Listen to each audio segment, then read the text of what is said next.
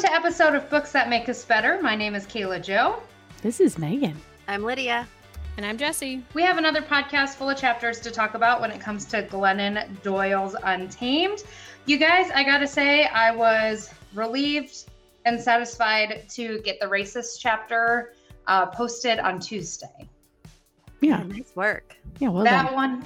That one was, she was a long one. Yeah, I didn't realize that we spent almost a half hour talking about that. I mean, rightly so. You could probably talk more, but wow. Yeah, not that I was watching the clock, but I was watching the clock a little bit because, paying attention to the editing, and I was watching the time, and it's just not one of those chapters that you want to cut anybody short. So Really? We just let her roll. We released her separately. So if you guys listening have not listened to that one yet, that one was a special release episode that came out Tuesday. So go back and check that out. So in other news, it's time for us to move on, getting things kicked off today with the chapter questions.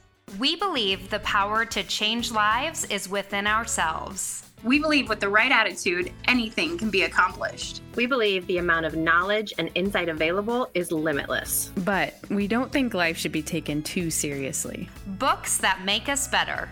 An Alpha Media podcast.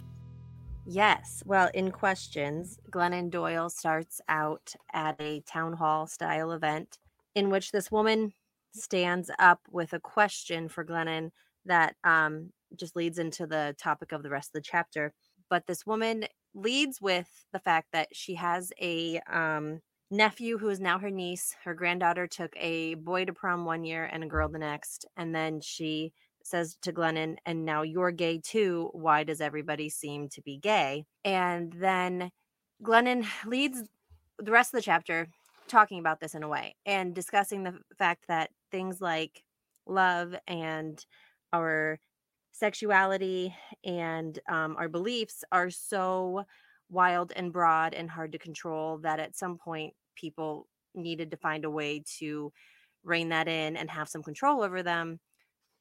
And her way of explaining it is giving everyone these glasses with labels, and then we have to pour ourselves into these glasses. And it might be straight, gay, Christian, Jewish, whatever it may be. And she says at some point, somebody stood up and said, this does not work for me. This is not who I am. I don't like it. I want something different. And then more people became brave and saw this and were like, hey, yeah, me too. This doesn't work for me either. So she says, maybe we should just let everybody be whoever they are without trying to pour them into a glass, because we're all the ocean anyways. And we should all just be free to be who we are and love who we want and believe what we want. And the more we do that, the more beautiful the world could be. So this chapter did anyone else get organized religion vibes from this chapter? Yeah. Yes. Okay. Actually, So I think every chapter that is included in, I think, tonight's episode had undertones of faith and religion and questioning and wondering. It did. I guess I've always wondered that as someone that grew up in the church is why we always took our rules. I'm using the word ours as a generalization of just religion in general, but why we have to take the things that we believe in and then push it on everybody else. Why indeed?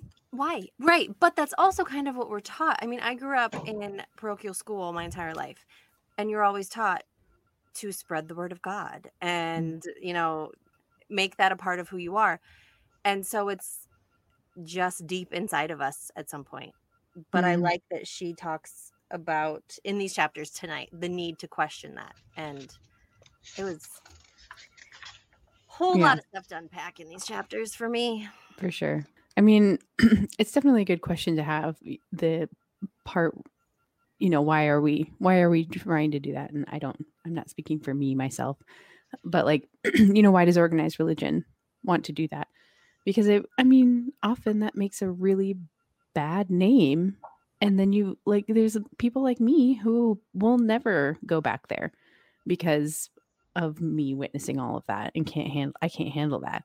So there's that part that you touch on, but then I feel like she's also trying to talk about how to progress from there. and how to move forward from there and letting it burn. And just, once you recognize this in yourself, move forward and make it better. And I highlighted this one part, so I'm going to read it. So she says, but progress is just perpetually undoing our no longer true enough systems in order to create new ones that more closely fit people as they really are. People aren't changing after all. It's just that for the first time, there's enough freedom for people to stop changing who they are. Progress is the acknowledgement of what is and what has always been. Progress is always a returning.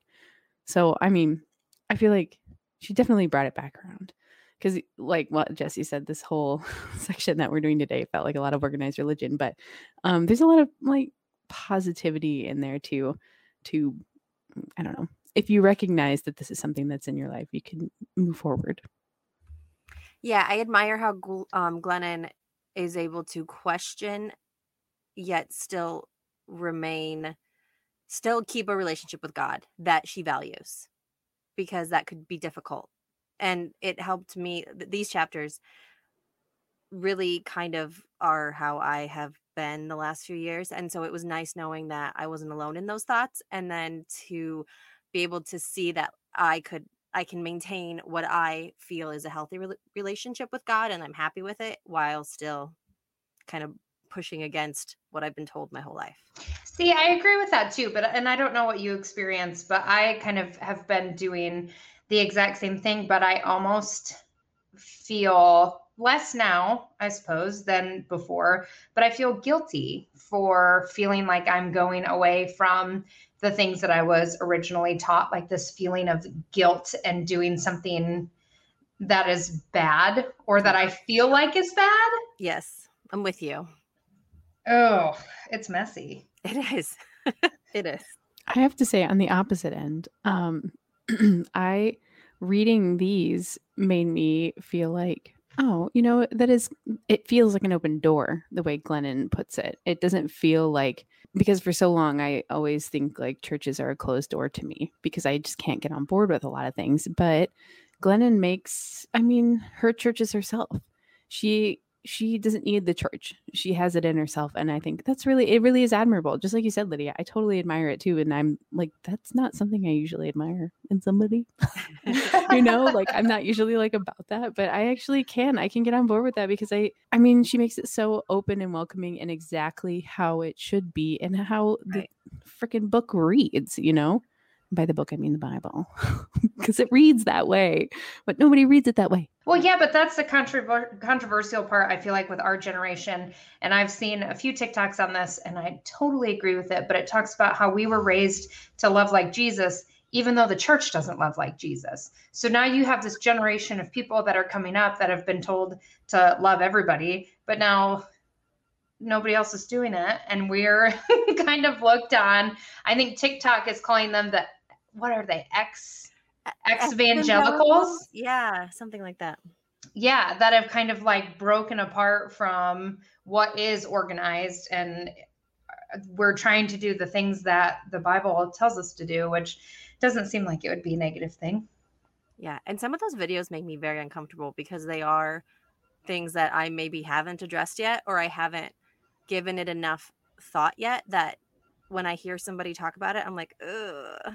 Like, I get that guilt, and I get that you can't talk that way to these people on this screen. And then it makes me reevaluate. It like makes me take a minute to question, why do I feel so uncomfortable with this? And yes, yeah, I think sometimes I want to dive into it, sometimes I don't. But I think a big piece of it is too, like, how often do we challenge ourselves, or are we willing to just be confused and just be open, but at the end always be kind? And that's kind of how she ends the chapter. Like, if we're always willing and open to being confused and not being able to put it into a glass, maybe that would help some of that. Like, you don't always have to process every single thing and make sense of it, but just be open to being confused. But no, at the end, you're always just going to be kind. Yes, that's a great point to bring up, Jesse. Totally. Thank you. Right, and you don't always need the answer, right away. Right. Just like the grandma, she was confused, but she willingly went in there and asked. That was brave too. I mean, people could have gotten mad at her, and she asked it anyways. But when I see people on social media who get so angry that a person is transgender or a person is gay or a lesbian, my first thought is, why do you care? How does this impact your life that a person you do not know feels this way and wants to live this way? I've never been able to understand caring that much about how somebody else is living their life if it's not harming you. Honestly, people that are different from the mainstream, I guess, for lack of a better phrase there, those are always the kindest people and always the most open-hearted people in my experiences anyway. Mine too. So I have a feeling this is going to be kind of our tone for the entire evening. So let's just keep it moving right on to permission slips. Yeah. So permission slips starts with Glennon being excommunicated from a Christian organization. And she greets it with a attitude of hilarity. Essentially, she was like, like whatever. And then her friend says to her, like, that's so awful. Like, how can they do that? You can't even help yourself. And she's like, oh, well, that implies it's not quite right, because helping myself implies that I would change me if I could, but I wouldn't.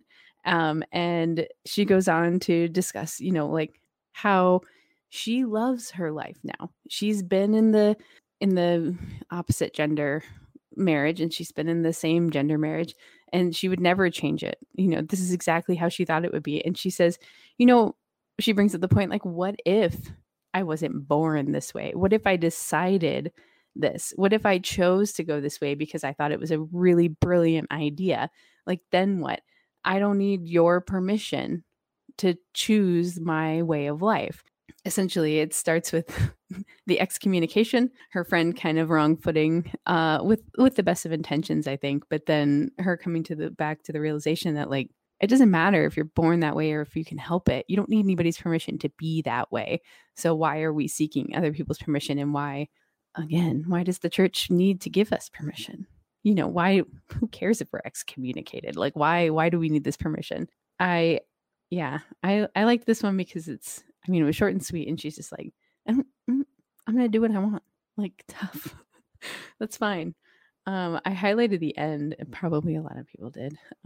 She says, and what if I demand freedom not because I was born this way and can't help it, but because I can do whatever I choose to do with my love and my body from year to year, moment to moment, because I'm a grown woman who does not need any excuse to live however I want and to live and love whomever I want to love. So, I don't know. Amen. Why do we need your permission? We don't.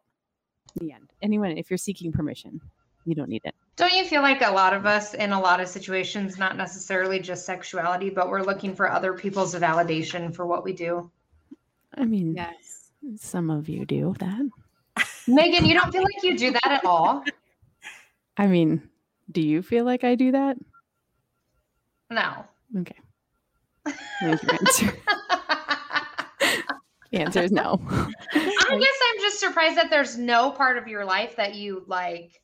Gosh, good for you. I used to. I think I was burned by it in middle school and high school, and I was like, fuck you guys. I'm going to do what I want. I don't need you to tell me. And I also went through a Christian phase in college, and I feel like that after that phase, where I had a lot of people telling me what to do and how to act and how I should be. After I got out of that, I really transitioned to be like, this is who I am, and that's who I'm going to be. And tough. I guess, obviously there's situations where I'm going to need, I don't know, like permission for something legitimately. But I don't know. I suppose I trample on people's feelings sometimes. So I have that flaw. There's my flaw there. Well, I am impressed. Yeah. I guess my perspective of you is you don't trample on people's feelings, but you are blunt and you're honest. And sometimes people have a hard time with that coming from a woman, but I don't think of you as like harsh or like not caring about somebody's feelings. You're just, like you said, being you. That's sweet of you. I have done that. I will I will definitely own though that I can be harsh, and I have been mean, and I can be mean. I do it probably daily, but overall I'm typically just that. I'm just honest and I'm to the point. I'm not going to beat around the bush. I feel like that's a lesson I've been picking up on just in my 30s. Have we talked in this group about the one TikTok? We talk about TikTok so much. Oh my gosh. Or maybe it's just me. But she talks about how her therapist told her that every day you only have so many things that you can allow emotions for. And she called them fuck bucks. So every day you wake up and you have so many fuck bucks to spend. And so then like you have to make the decision of like, well, am I going to spend any of my fuck bucks on that? Because maybe I need to save some fuck bucks for later. And so like, I just now in my early 30s am like, I don't know that I have less fuck bucks to spend, but I just am more selfish with my fuck bucks. You're saving your fuck bucks for a really good occasion. Yeah, I've started a savings account. I'm investing my fuck bucks. I am too. I have a huge fuck buck account. I just need you to know that. Sorry, everyone. Lots of F-bombs in this one. I know. There's just no way around it. We just have to talk about the fuck bucks. Yeah. I think that was a good one. I really, really, really liked this next chapter, especially because I feel like this has been a goal of mine prior to reading this book and How I Raised My Son. So essentially what this chapter comes down to is the entire family is watching a TV show together. And one of the daughters in the show is going to come out as gay. And so she said, the daughter comes out and the mother took her daughter by the hand and say, "We love you." And Glennon says, I whispered, "Don't say it, don't say it, don't say it." And then the mother said, "No matter what." And Glennon says, "Damn it, she said it." So essentially what she was saying here is that when you tell a child, "I love you no matter what," you're saying, in spite of how you've just disappointed me, I still love you.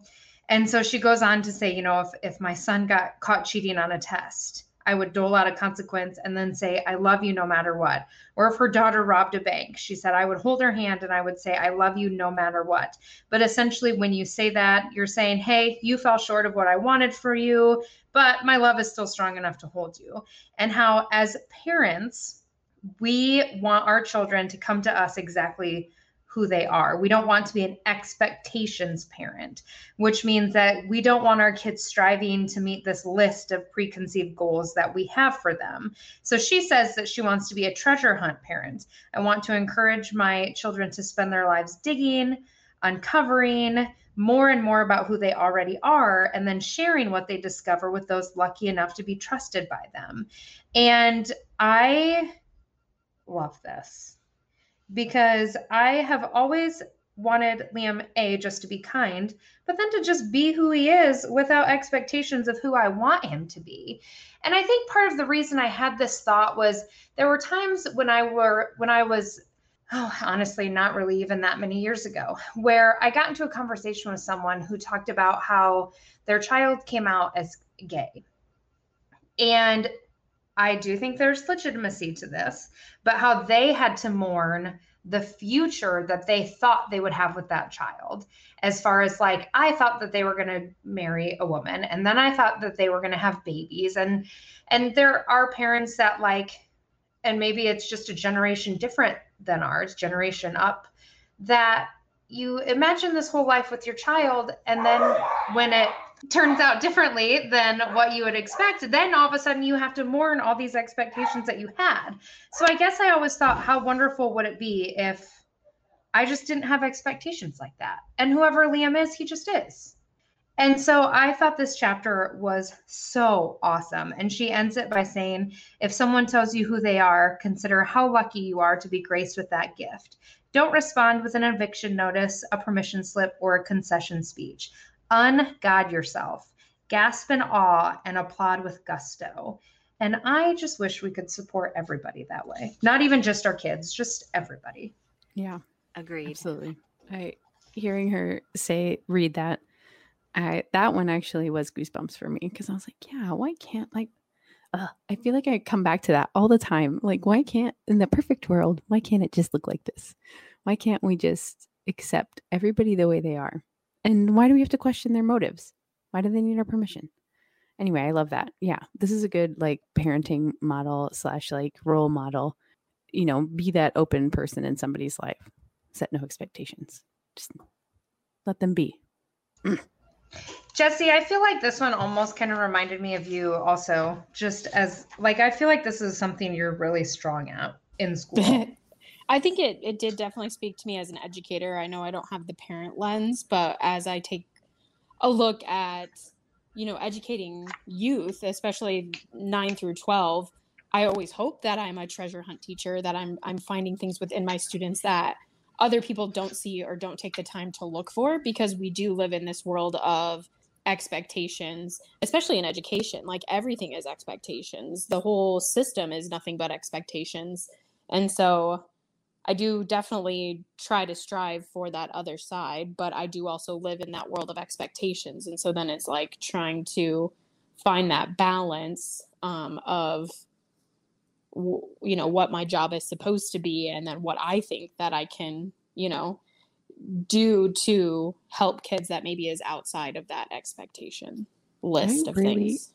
I really value hearing your side of things, Jesse. Yes. And I think most people would be shocked how many people there are like me in our district. Like we have tons of people that have and all across the board, elementary school, middle school, high school. Like it's not like I'm a Joan of Arc here, like blazing a trail like this. There are tons of people that have this same like stance and viewpoint and want to make change. It's just change and progress is slow, no matter how big and how small. It's just one day, one step, one movement at a time.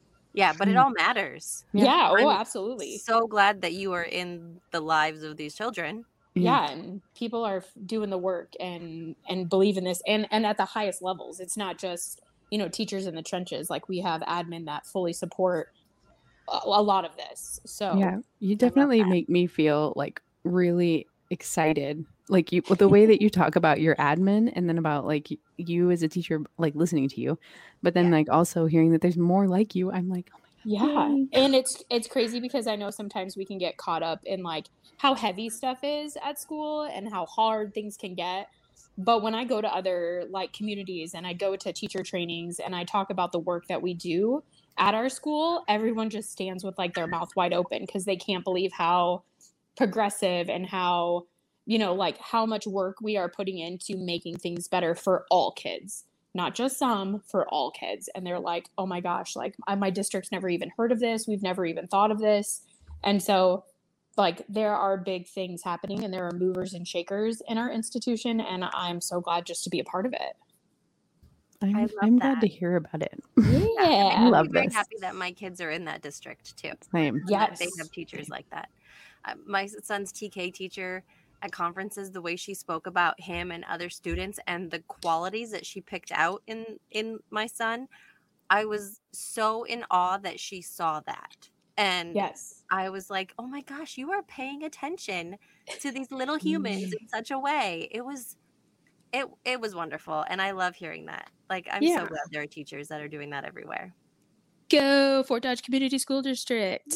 Yay! And I'm so excited. I mean, I know we have a change in leadership with our superintendent. So I'm excited for things to come too. And I do, as much as it's nice to be comfortable and have the same people around you. Sometimes change is a good thing too. And I'm excited that, you know, we have people interested in our community who want to come and want to contribute.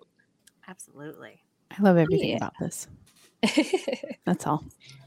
I'm off my soapbox. Jesse, you're a damn gem. Just always get on the soapbox. Should we move it? Speaking of Jesse, should we shovel the next chapter over? So Knots. Yeah, Knots. And this chapter was for Abby in particular. I don't know if you guys noticed, but in the very beginning of the book was dedicated to Tish. But this particular chapter was about Abby and an experience that Abby and Glennon had when Glennon was going to speak at a church in Texas. And in the beginning, Glennon talks about, you know, Abby isn't really She isn't religious. She's really kind of not practiced religion or been up on faith just because she thought that she had been shunned from the church because she knew that she was gay very early on in life and said that, there was no way that she could be gay and be a person, of faith. So, but Abby came with her to this speaking engagement, and when they were there, they had a very kind of interesting interaction with the minister. When Glennon was kind of talking to Abby about her feelings about being there and about, what she had gone through, the minister really just validated that and said, basically, I think she said something about like, you're damn right about her feelings, and that, it was, she didn't choose, to turn away from God and from her mom. She chose herself, which was also choosing God. And so, the chapter just kind of let her kind of go through that experience with Glennon of saying, you still are a person of God. You chose yourself, which is choosing God as well. And then Glennon tells a story about a time that Abby had a G necklace and it got knotted, and Abby got frustrated and, was just like, oh, I'm just going to get rid of this. And Glennon was able to unknot it and give it back to her and put it around her neck. And it was just kind of a very similar, story of like, she was frustrated and tied in knots, and Glennon was able to lend this perspective in a very like soft and subtle and everything's going to be okay kind of way. At least that's how I took the chapter. I'm not sure. What did you guys think? Yeah, same. Yeah. It was a perfect, cohesion of those, the melding of the stories. It's perfect. Yeah. Yeah. I thought so too. Short and sweet. Yes. And the telling her you didn't leave God, you just left the church and the man-made things, but you didn't leave, like God never left you.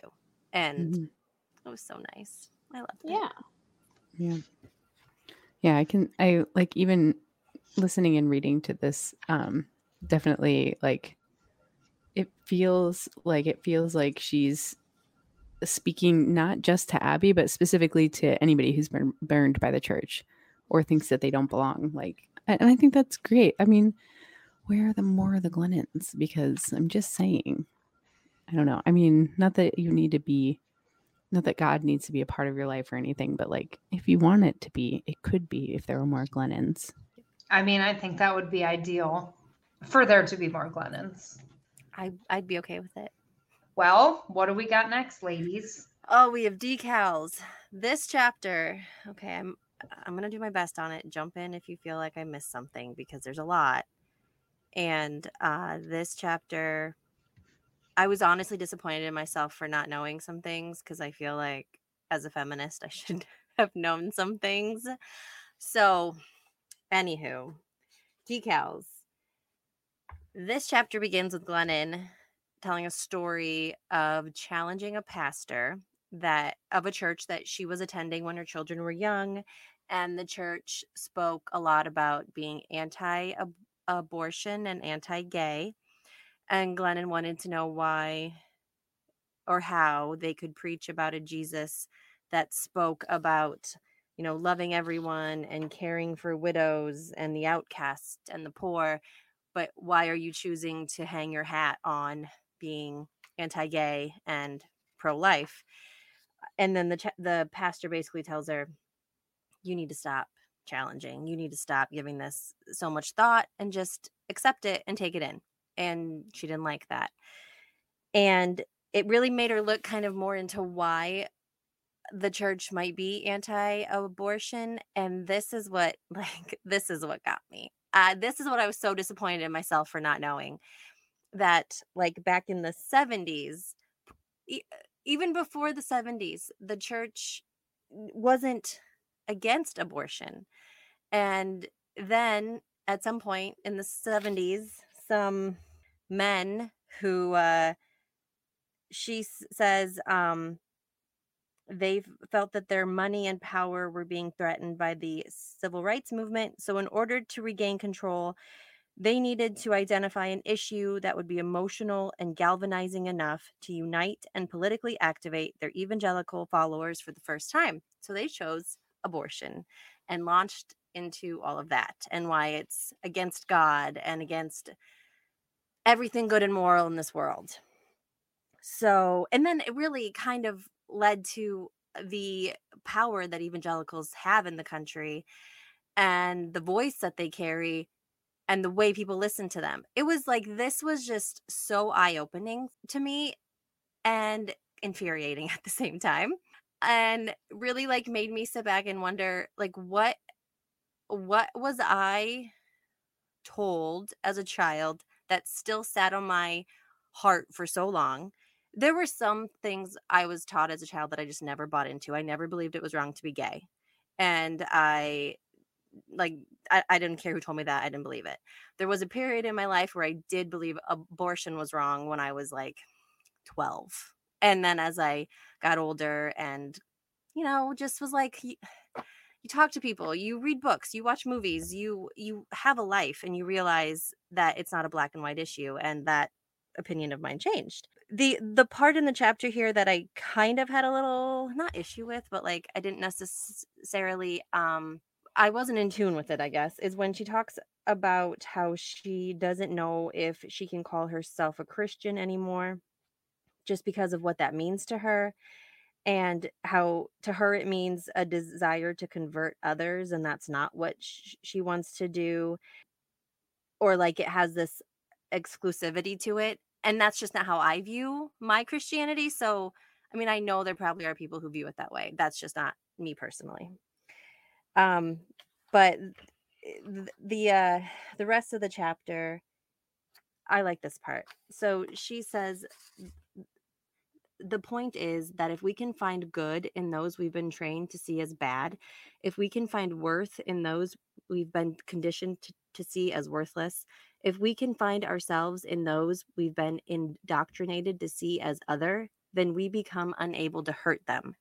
And I feel like that's really important, because you can look at any social issue, and if you view those people as less than you, it's so much easier to just like be angry and act like what they're going through is not that big of a deal. But if you can empathize and if you can see them as just as human as you, it's awfully hard to maintain those feelings of anger or self-righteousness.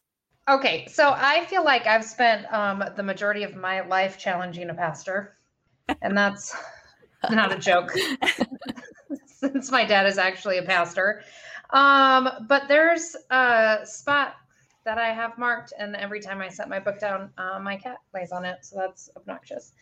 I really liked this part. Let's rethink the stories we've been telling about God. Let's dare to imagine that God is less like the powerful men who runs the world. Let's imagine God is actually like the person those rulers just killed. Let's imagine that God is a vulnerable baby born to a poor single mother among the group of the most despised by the religious and political elite. He was the least of those back then. They pointed to him. God is in him, they said. And I think that we forget, as I agree with Lydia in that I don't think that I could not necessarily call myself a Christian, because regardless of how I feel and how it doesn't match up with the church, I would still consider myself a follower of Christ. And I think that that is something separate from organized religion. But oftentimes that we forget that as someone who is religious, our God, our Jesus, was the one that preached from the mountaintops in the sandals in the dirt. Ours was not the one that sat on the throne. That was the religious zealots that did that. That was not who I choose to follow or I choose to believe in. And I think that that's maybe why I had more of a hard time growing up so close to the church, because I was never the same as everyone else necessarily. Not so much with like my sexuality or things like that, but I was the high schooler that was the pastor's daughter with the crazy colored hair and that would come home with piercings and would do things to break the rules. And now I am almost 33 years old and still have the crazy colored hairs, and I'm still coming home with tattoos and piercings, and like that's just who I am. But when I was young, that was not okay to be that. What CD did your dad throw away all the time? Eminem. He threw away 3 of them. Well, and Okay. I maybe would have done that too. And then guess what I would do? I would go back to FYE because that's when we had FYE in the mall, and I would find another Eminem show CD, and I would bring it home. And then a couple years after is when MP3s came out, and I mean that's kind of reasonable, Gayla. Yeah, I still don't like Eminem. We drove back from Emmitsburg on Saturday, and I listened to Eminem the whole half of the way home, and it just was everything to me. It just brought me so much joy. I remember stealing my brother's Eminem CD and listening to it and being absolutely shocked.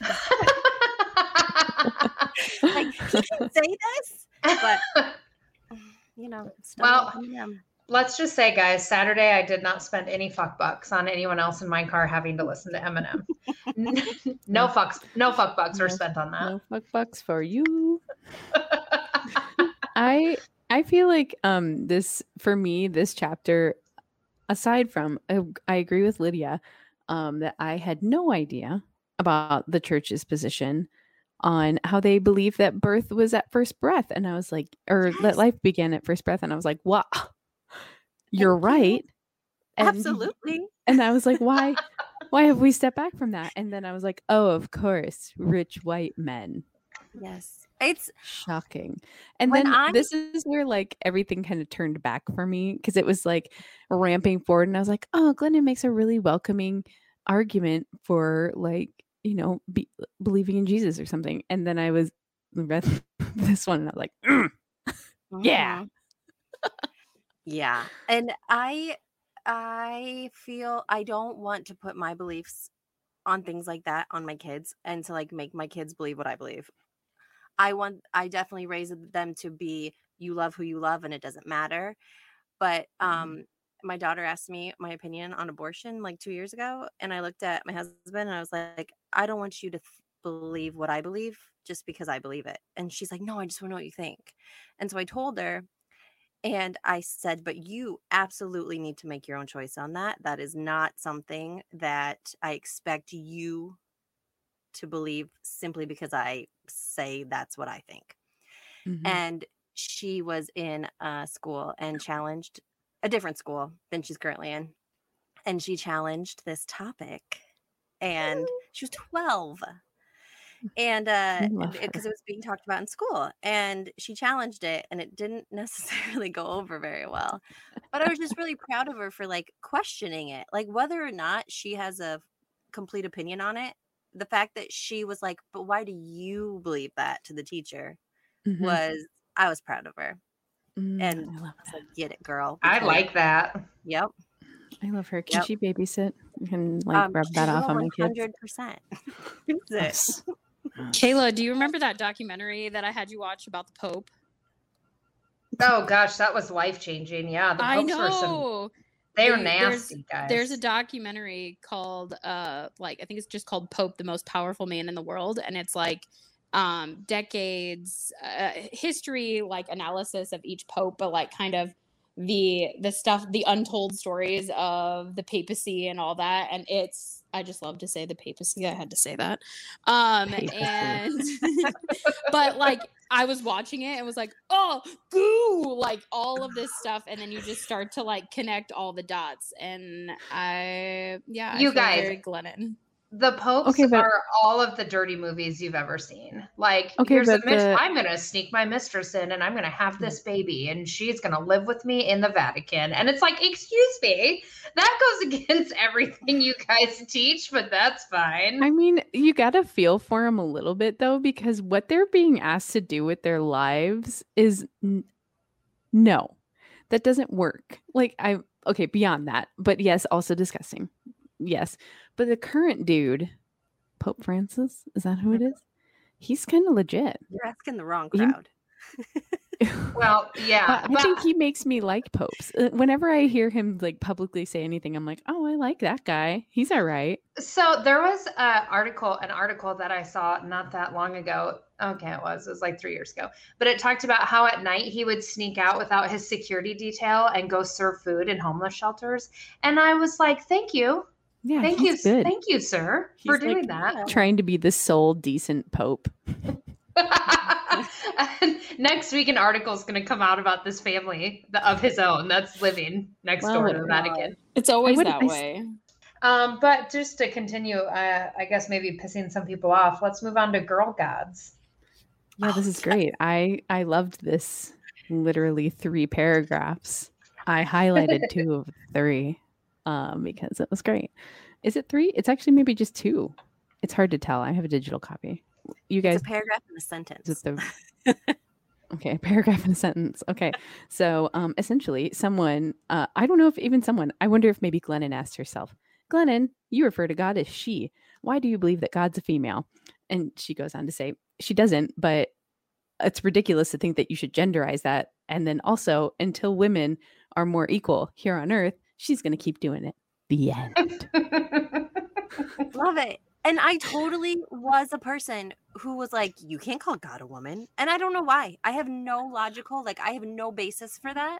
Mm-hmm. And then one day I was like, what? But why? And it's absolutely true. It's called creator. Create her.